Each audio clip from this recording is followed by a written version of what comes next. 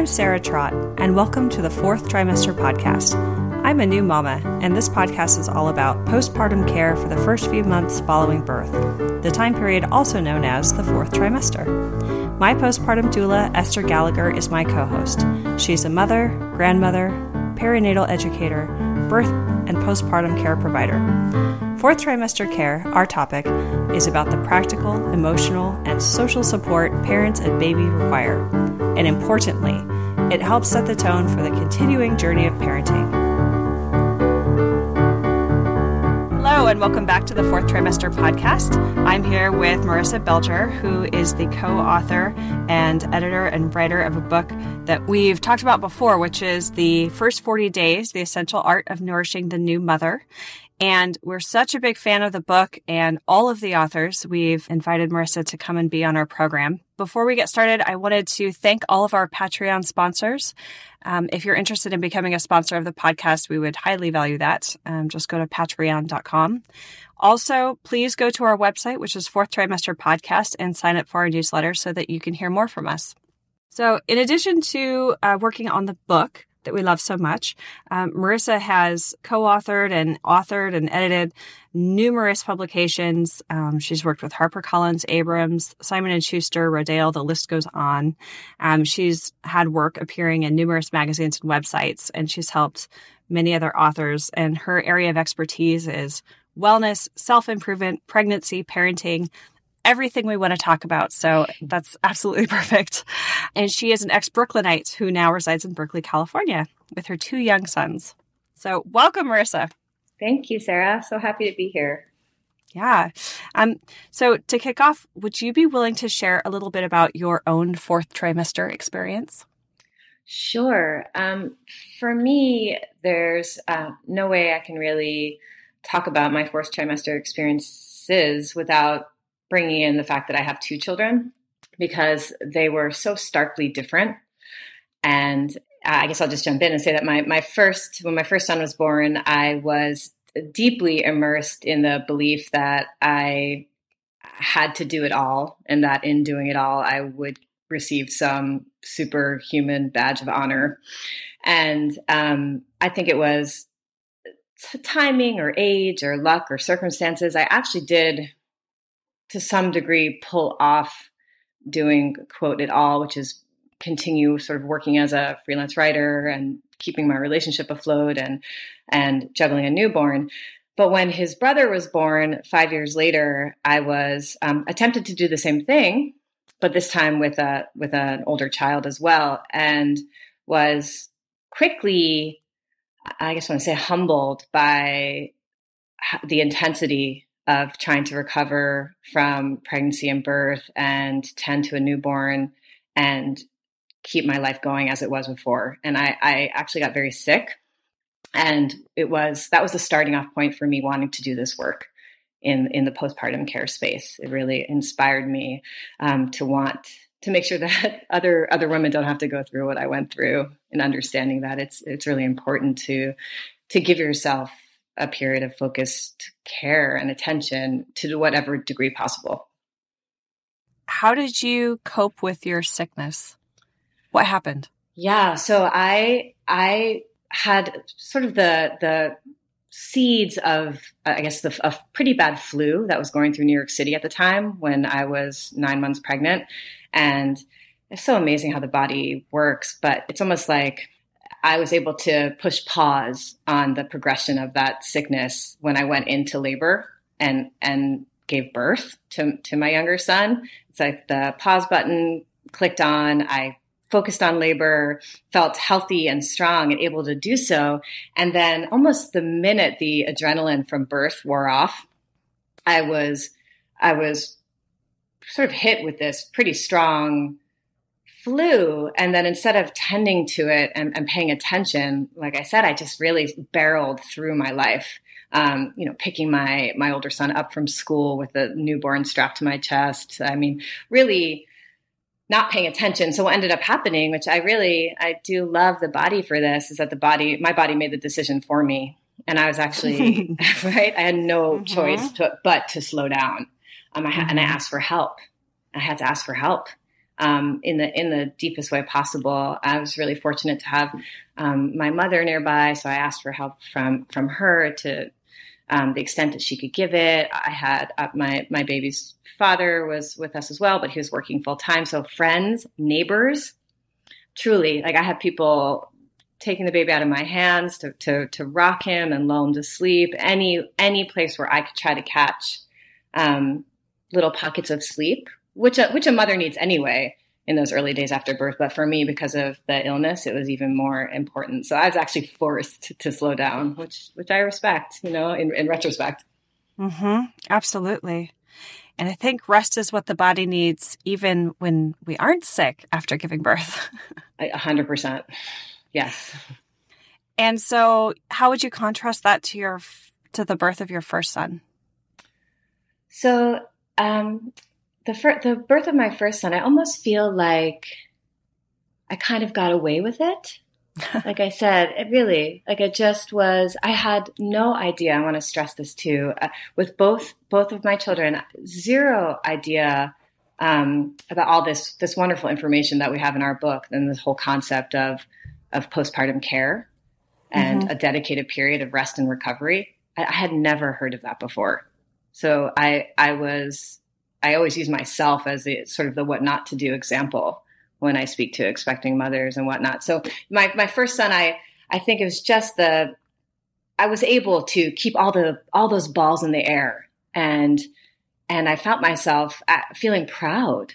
I remember strapping my firstborn onto my chest in a Brooklyn winter, and I would, if there wasn't such a lesson embedded in this, I would be embarrassed now. But I strapped him to my chest. He was a week old.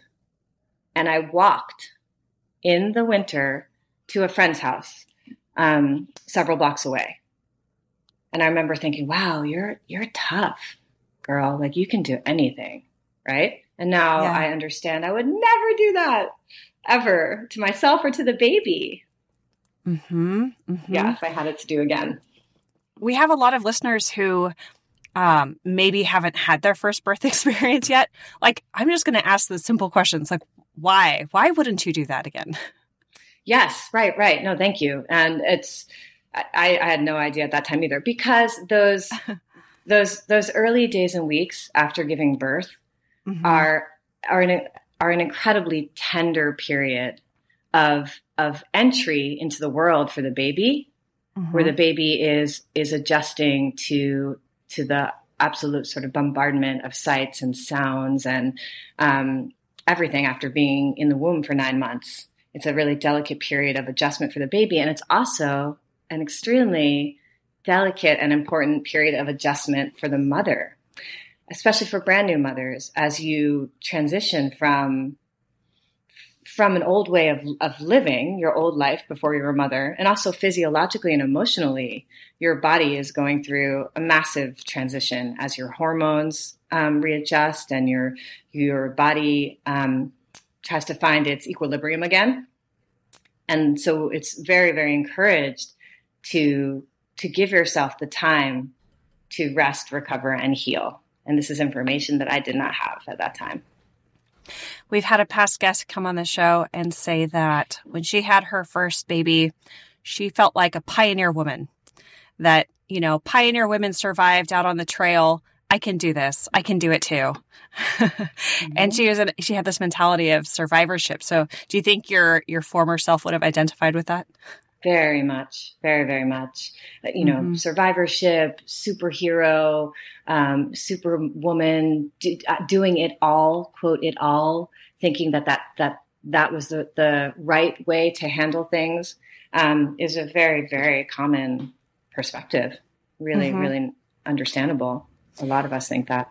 And I wonder if here in the United States, there is one model that women have for postpartum. I mean, for the most part of my personal experience, I see women kind of just making it up as they go along, or like maybe subscribing to one or two books that they read, but really mostly looking to find pride in my body bounced back, I bounced back, I'm fine, I can do everything.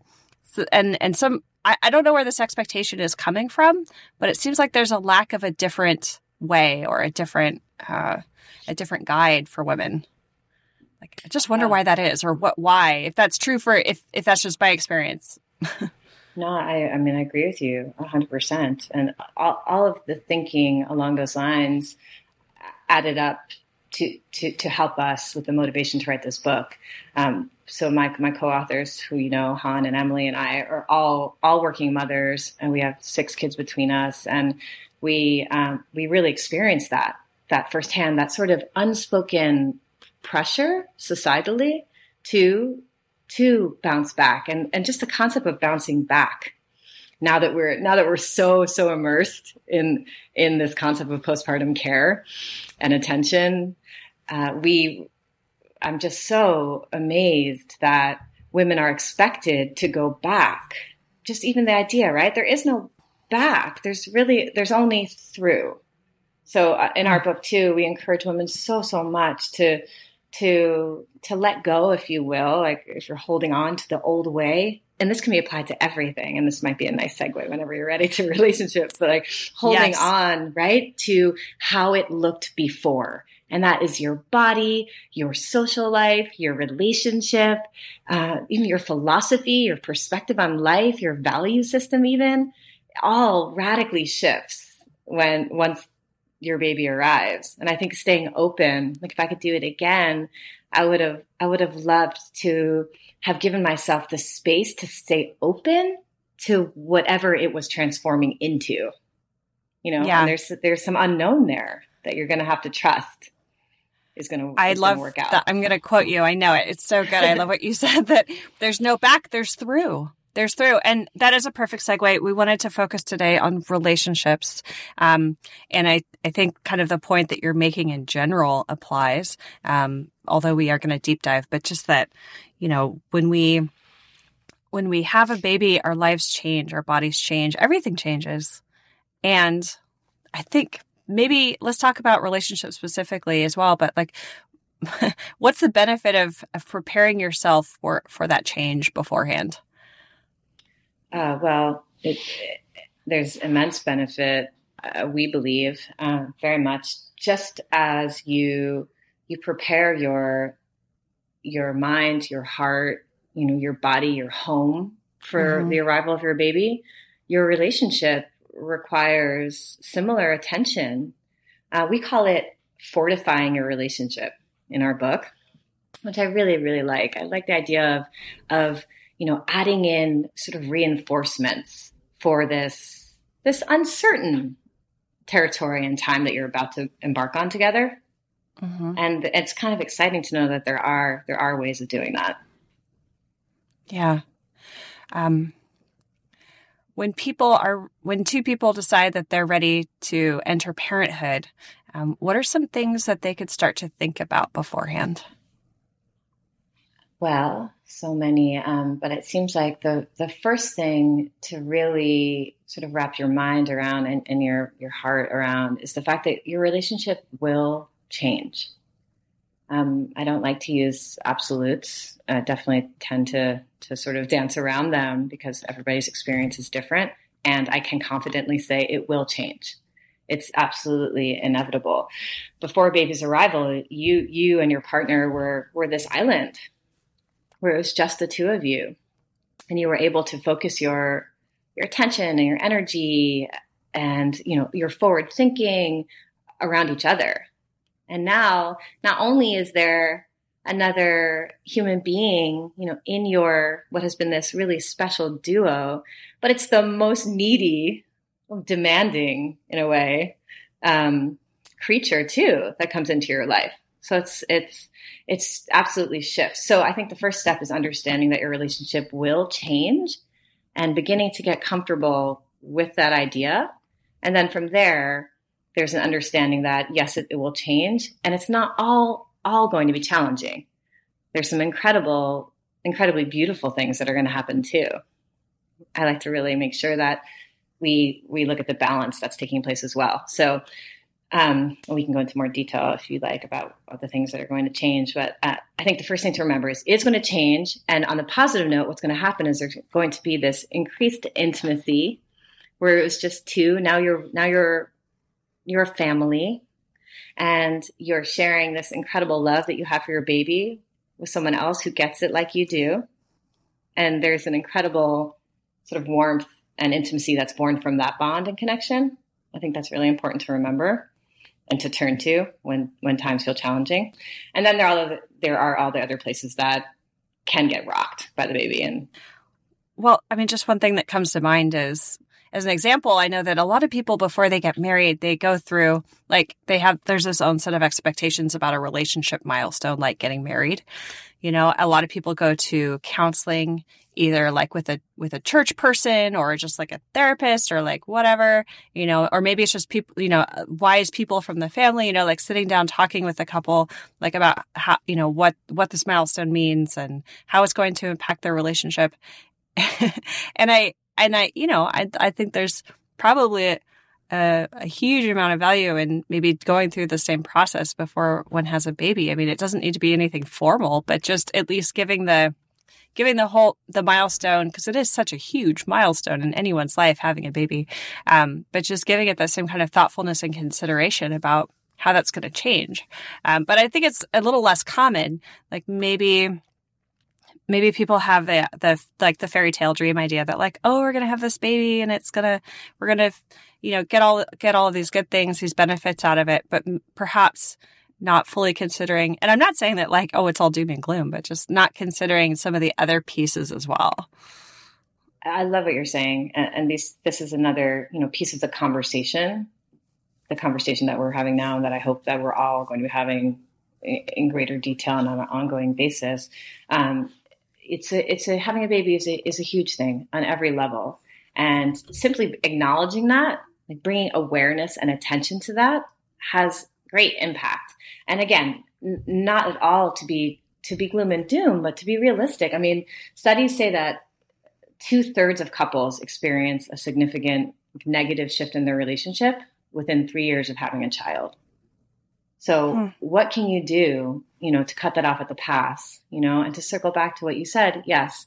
I don't necessarily think you need to bring in an outside person. It's absolutely fine and encouraged if that feels good to you. But we also feel that you can have them one-on-one with your partner before the baby arrives. And before is really, really the key word. Because once the baby arrives, right, it's very hard to bring your attention to these things. Oh, yeah. Busy. Oh, and energy levels are different and hormones are all over the place. But so I do have a question for you though. Like when you talk about before baby arrives, do you mean before you're pregnant or before you sign the adoption papers or what? Or do you mean like during the pregnancy, just like at least before the baby's born? Great question. I don't think there's a particularly right time. In our book, we base the majority of our book, the first 40 days, is about the preparation period. Because just having been being mothers ourselves and going through that newborn period, we just know that basically all bets are off, right? When you're in those early weeks of the baby, it's just full on, sometimes survival mode as you tend to the baby and you heal and rest and recover and tend to all these other changes in your life. So for us, even the third trimester is absolutely fine. You know, during pregnancy, third trimester, just be able to sit down with your partner, just pulling, you know, 20 minutes, 30 minutes, to just sit across the table from each other on the couch with each other and actually have a dedicated conversation about what it possibly will look like. And most importantly, I think what the expectations from each of you are about what this period is going to be. To me, that's so key to get each party's expectations onto the table.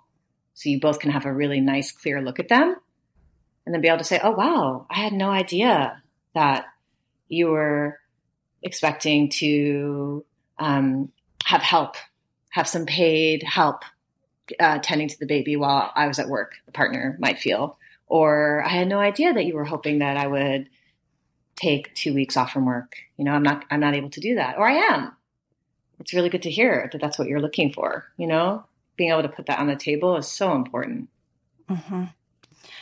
What questions would people start with? So we have outlined, we call them 4 relationship saving questions to ask before baby arrives. And they simply are: one, how will we divvy up baby caring responsibilities? Two, how will our finances be influenced by baby's arrival? Three, how will our sex life be affected by the addition of a newborn? And four, how will our social lives change once baby is here? Let's go through each one. All right, let's do it. Okay, so number one, this will bring us back to what we were just speaking about, sort of the expectations. How will we divvy up baby caring responsibilities? So for us, and I say us, I mean my lovely co-authors and I, because we just, as a little sidebar, as we were writing this book, we kept checking each other. We were each other's sort of checkpoints for, hey, does this useful? Is this what we would have wanted during our third trimesters or postpartum periods? Is this filling a gap that was sort of empty and echoing when we were going through the same thing? So this is how all this information came to be. It was just this sort of the three of us really checking each other like that. And so for us, we thought a good place to start would be to understand sort of the biological imperatives that a new mother and a partner are contending with when a baby arrives. Just sort of the innate differences there. And if you look at that, you'll see that a woman, a new mother, is really programmed to nurture and nourish, right? Sort of inward activities and processes that really have to do with tending and caring and soothing, right? And then the partner usually and historically has a desire to keep that, sort of keep the nest afloat, whether that means supporting through work, financially, through making sure that the mother and baby have what they need. There's a bit of a sort of external caretaking situation going on. And so just understanding that that's biologically generally how things are unfolding is kind of a good first step. So that said, this might help a partner understand, okay, she's not, my spouse or partner hasn't even looked me in the eye in this first week since baby's arrived. Like, she's absolutely consumed with getting the baby to sleep, getting the baby to latch, combating diaper rash, whatever it is. Is this unbelievable sort of myopic focus going to shift? Understanding that she's motivated by something bigger can help. Mm-hmm. So that's number one. So that's the basis for number one, which is understanding first what we're doing biologically, and then from there, how will we divvy up the responsibilities? And that brings us back to that conversation that hopefully you had before the baby arrived, which is so there's going to be outside help, whether it's in-laws, the mother's mother, a postpartum doula, whatever that outside care is, it's agreed upon before the baby arrives. So everybody understands what's happening. Right. And if the couple doesn't necessarily know what's the right thing, maybe they could talk with their friends, listen to their friends' experiences, or ask family members what their experiences were like, and maybe embark on that. It might be nice for the relationship to embark on that research together and come to the conclusion together about what's right. Yeah, I really like that idea. And I think that, again, giving yourself time. So having these discussions significantly before your due date, I think will give you the space to be able to explore together without feeling so pressured. Mm-hmm. Right. And I like the openness of the conversation beforehand, and your point about expectations, because if there's one person who has the expectation that okay, you're the nurturer, you're the baby person, I'm the worker, so that's your department, this is mine, so you'll be fine. If there's that expectation on one side, and then on the other side, it's, well, I expect you to be there to take out the trash and make me food and take care of me while I'm recovering, then, that potential for misalignment is very real. And that could be really hard for a couple to deal with. 100%. And again, cutting that off, cutting it off the past before your baby arrives and sort of the stakes are higher. is a really wonderful relationship, I want to say, saving technique. Mm-hmm. Mm-hmm. Yeah. Because as you said, once baby arrives, it's like it's just full on baby in recovery mode. Mm-hmm. And that's a difficult time to have not an argument, but just like have any element of conflict or negativity. It's just like that zone when you're at home with baby is pure love. It's pure tiredness and pure love, and creating the space and alignment between you and your partner, or your caregivers, just whoever's there with you, beforehand, so that you can enjoy it, is wonderful. Yes, that's such a good point. I think that having, whether it's conflict or just difficult conversations, right? Having them when a baby has arrived and is in your arms is decidedly more difficult. Yeah. Yeah. And it feels a little more pressured, like, ooh, my needs aren't getting met. And that's harder. It's a lot harder. Absolutely. And then you're almost racing to catch up. Like, ooh, okay, we didn't realize that we really need, the two of us, the way our lives are shaped, right? We need some extra help, but we didn't arrange it. So now, of course it's possible, right? But now we're scrambling to do that and with the baby here. So it's just more challenging. Okay. So then number 2 is a big one. And again, not exactly a sexy topic, but incredibly important, which is how will our finances be influenced by baby's arrival? And I really like this side note. This includes the time, if any, that the mother will be taking off from work and any professionals that will be hired to help, like we just discussed. Mm-hmm. I'm a lover of spreadsheets. Are you? Yes. Nice. I love spreadsheets. I love forecasting and planning. I do it professionally. I do it at home in my household. I know that's not the case for everyone, but I like the visibility and the openness and kind of the predictability of all of that. So I enjoyed sort of geeking out on my plan and the financial side of my own pregnancy and maternity leave. What are, if money is an awkward situation for any couple, what are the openers there? How does this get addressed? Like, some people have finances combined, some people don't. Well, for me, yes, there's so many different scenarios, and every couple and family is different, obviously. And I think a lot of it has to do with not only the actual practicalities of the financial makeup that a family is dealing with, but also the individual hopes and desires for the early weeks and months with the baby and ongoing. This is the time to really explore, okay, for the mother, if she is employed and is engaged in is part of a career path that is ongoing and unfolding, is that something that she wants to continue? Really being honest and realistic with both parties, so the mother can bring to the table to her partner, you know what? Yes, my career is incredibly important to me. And in the best case scenario, my postpartum period looks like this, X, Y, and Z. And then I go back to work, or I don't think I want to go back to work. A guess. Again, you don't entirely know. There is that space of unknown. I really like to emphasize we can only predict so much. But coming to the table with those thoughts, really, really honest, being courageous to be as honest as you can with your partner before the baby arrives, again, is so important. Mm-hmm. Yeah. And I like what you said about maybe not knowing, because it's so true. Like, the way you might feel now and your expectation now might be so different once that baby's in your arms. And I think being open to the possibility and acknowledging that with your partner in your relationship, that like things might change. That's kind of nice. Mm-hmm. I really like that a lot. It's almost planning for the unexpected. Right? Yes. Like, I'd like to factor in a period of not knowing. I can't exactly tell you how I'm going to feel until it happens. Right. Absolutely. Yeah.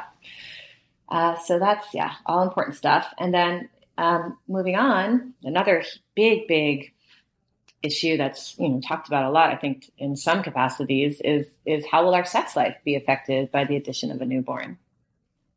And for me, there's sex, but there's also intimacy, and there's connectedness with your partner. To me, that's all under the same umbrella.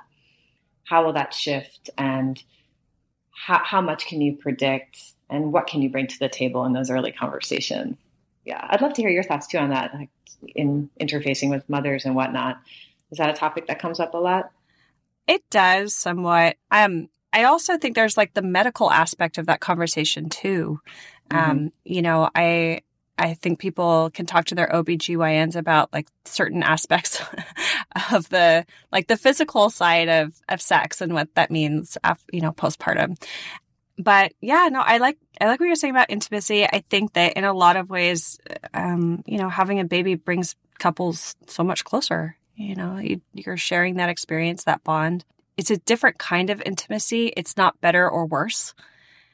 Yes, I agree with you. And I really like that, like bringing attention to the actual medical physiological facts of what's happening, you know, to a woman's body, in a woman's body after giving birth and after pregnancy.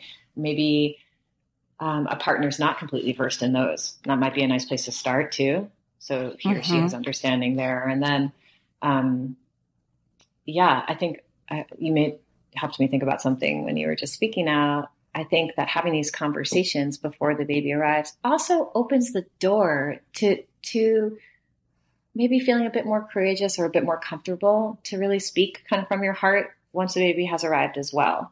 Really being able to say like what feels comfortable and what doesn't feel comfortable, and maybe looking at about why or why not together, I think is really, really nice. Yes. Great. And then that brings us to number 4, which is how will our social lives change once baby is here? And, you know, that's a significant one. There might be some feeling that it's implied that both of you do understand each other and you can make some assumptions. But we really feel that making those assumptions can be a bit dangerous, because when the actual event takes place and the baby's here and in your lives, you might be wrong. So it absolutely does not hurt to add that to the list of things you talk about. You know, if you and or your partner have, you know, a robust social life, extracurricular activities, sports they're involved in, who knows what, you know, is the expectation that those will continue as is, especially for the partner, the support partner, or will there be a shift in the early weeks and days? What do both parties want, and can there be a compromise?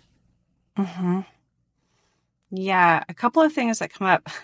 I remember going through my birth plan, which I liked calling my birth intentions planning, with my postpartum doula before my baby arrived.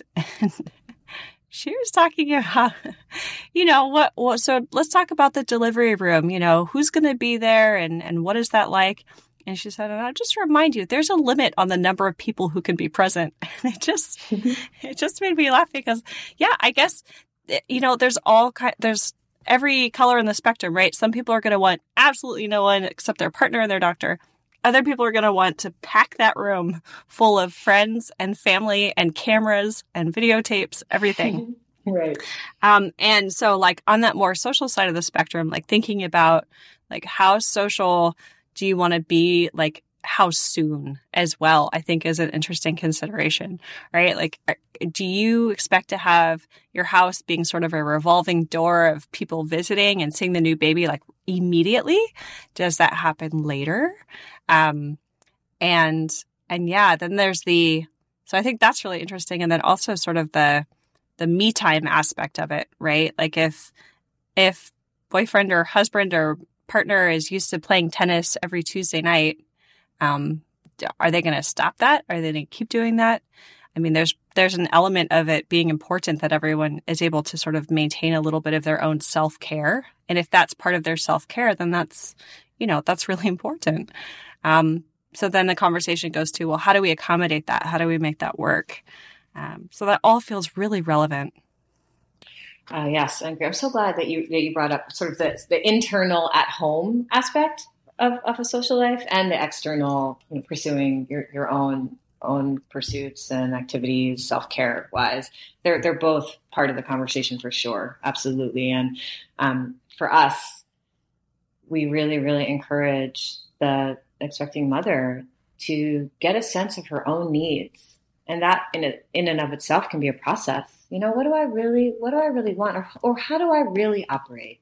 There's a piece of me maybe that's pleasing, that's a pleaser, or trying to make other people happy. And then there's the piece that's authentically me.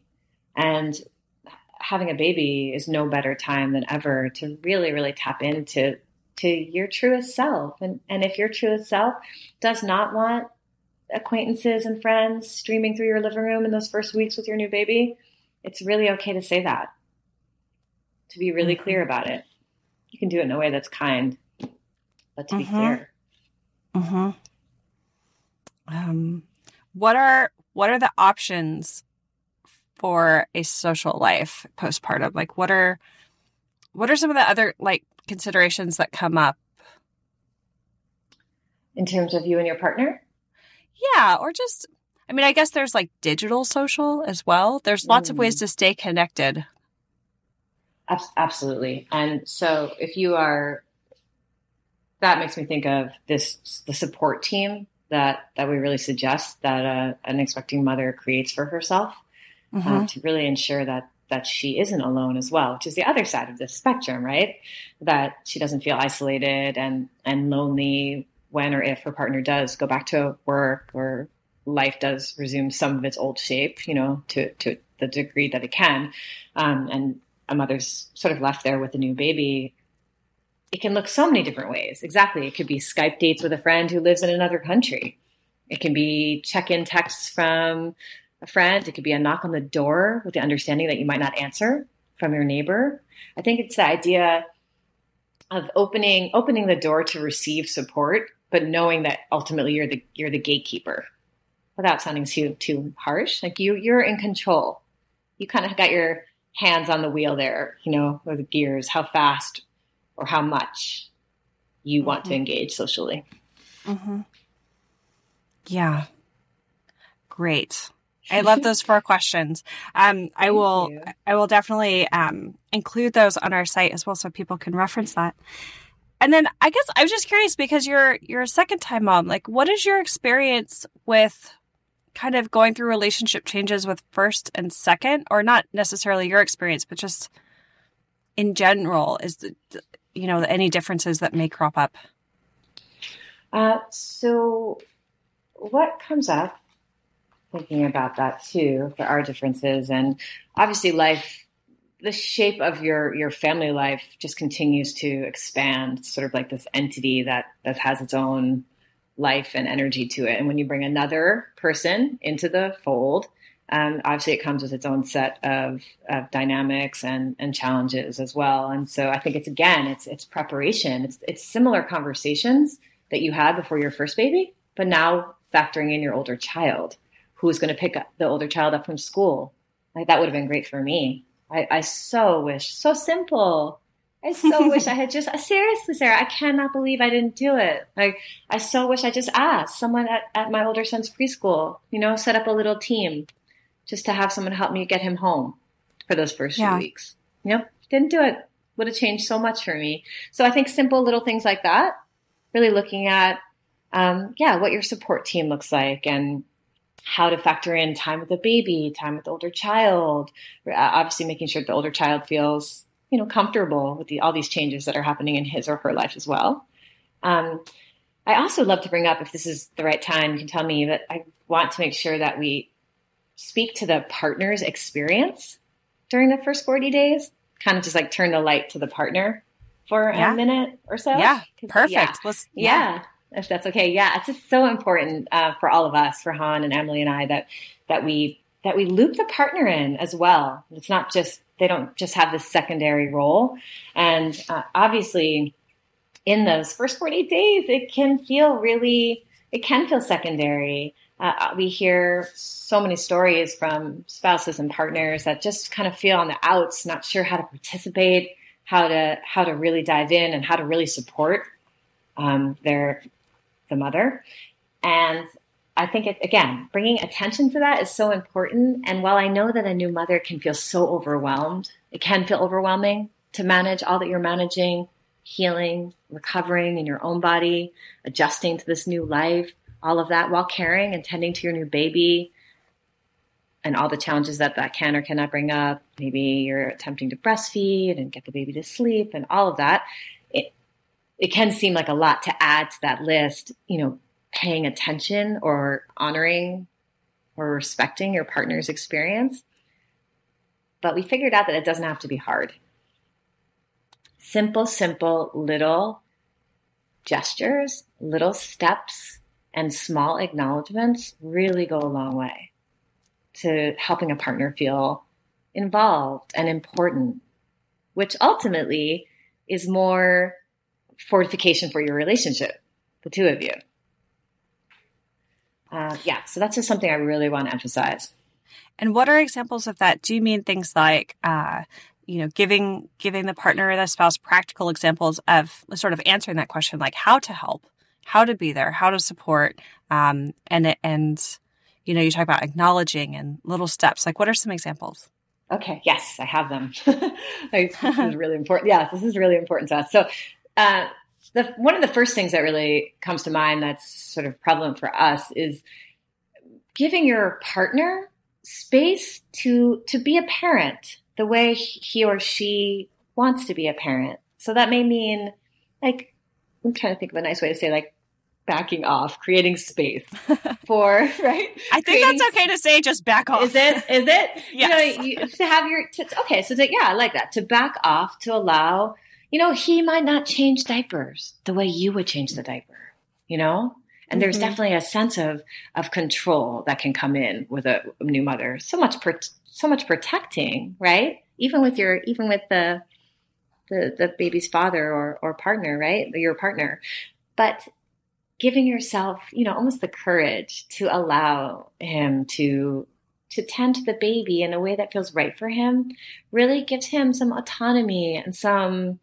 sense of relevance, I think is incredibly important. Keeps you all really looped in together as a family. So that's just one example. Tending to the baby, rocking the baby the way he feels is right. Obviously, it's not harmful, but just giving him space to do it his way, I think is one.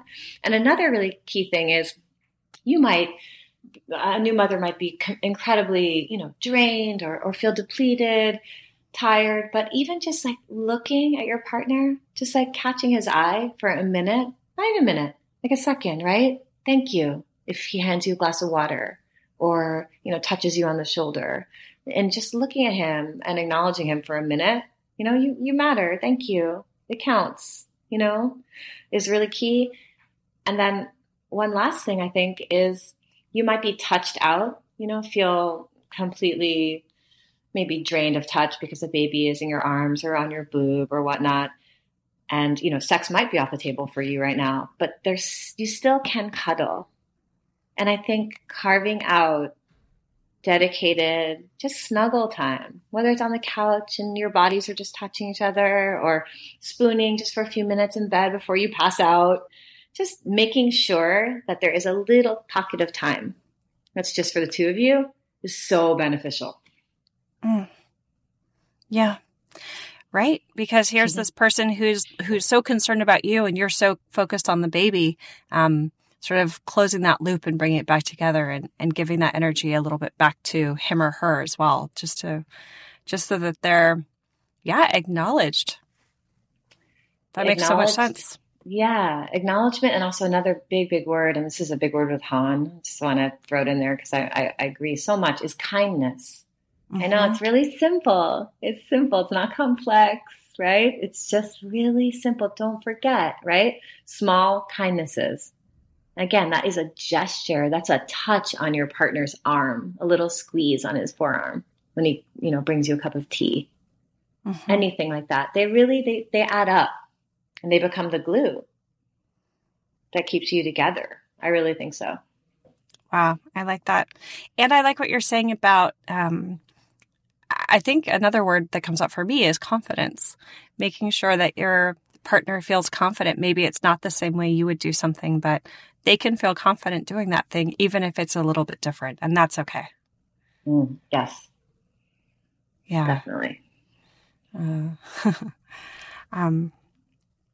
that's perfect. Thank you so much. I mean, the last thing I would just want to ask you is if there are any specific stories that you would share about that you think would be interesting for people to hear about, how relationship issues have come up and were dealt with for other couples, for anyone you may know? If we don't have any, that's fine, but just thought I'd throw it out there. Yes. No, thank you for asking. Perfectly. I actually just met with a mother and friend of mine yesterday who inspired me, and I really would like to just bring a bit of her experience very quickly into our conversation, if I can. This is the mother of a 1-year-old and a 4-year-old.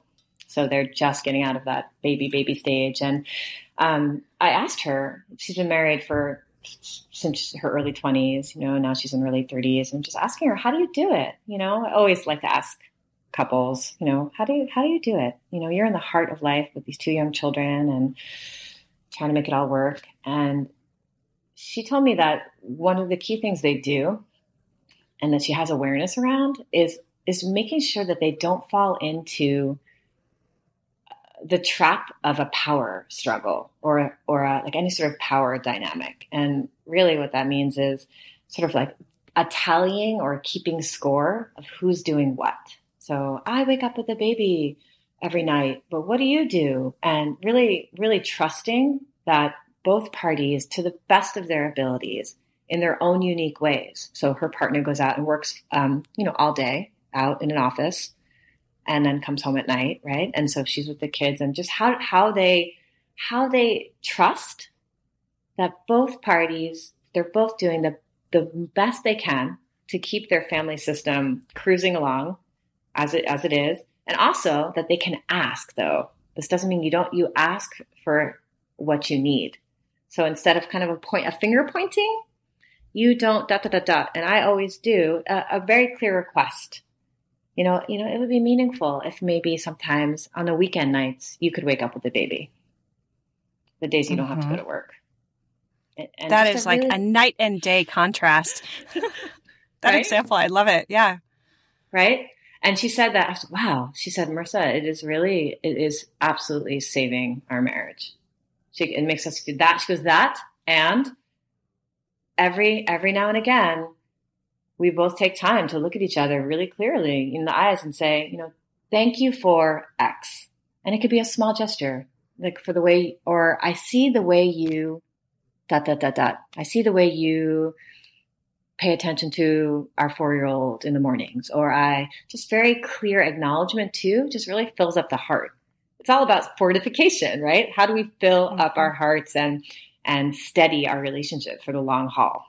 So I just thought that was a sweet example, like really trusting in each other, asking for what you need, and then acknowledging the good things that you do see.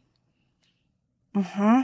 Yeah. And asking in a way that comes from kindness, asking in a way that speaks to what, such and such would feel good to me, or I really miss having this or that in my life. And I would love it if we could figure out a way to help make that happen rather than pointing fingers. That's so powerful. Yeah, exactly. Yeah. Marissa, we've learned so much from you. Thank you. Yeah, Sarah, it was really fun. So happy to talk to you. Thanks again also to all of our Patreon supporters. And again, please sign up for our newsletter, and please do share this podcast with any new or expecting parents in your lives. Thank you so much, and we'll see you next time on the 4th trimester. You can subscribe to this podcast in order to hear more from us. Thank you for listening, everyone, and I hope you'll join us next time on the 4th trimester. The theme music on this podcast was created by Sean Trott. Hear more at soundcloud.com/Sean Trott. Special thanks to my true loves, my husband Ben, daughter Penelope, and baby girl Evelyn. Don't forget to share the 4th trimester podcast with any new and expecting parents. I'm Sarah Trott. Goodbye for now. Hello again, bicycle man. I know you're doing all that you can. I wrote the song, simple and true. I wrote the song, I'll sing a song for you.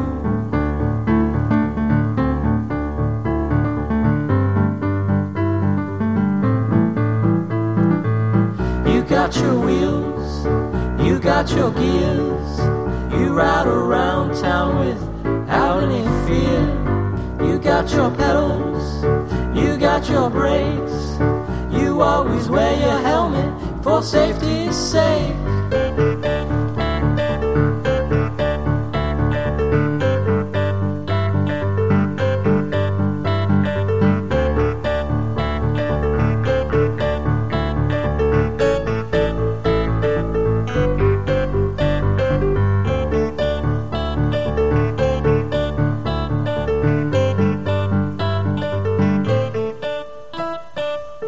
Hello again, bicycle man. I know you're doing all that you can.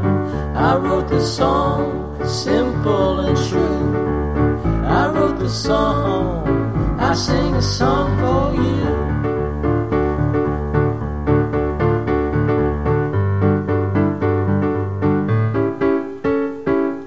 Hello again, bicycle man. I know you're doing the best that you can. I wrote the song, simple and true.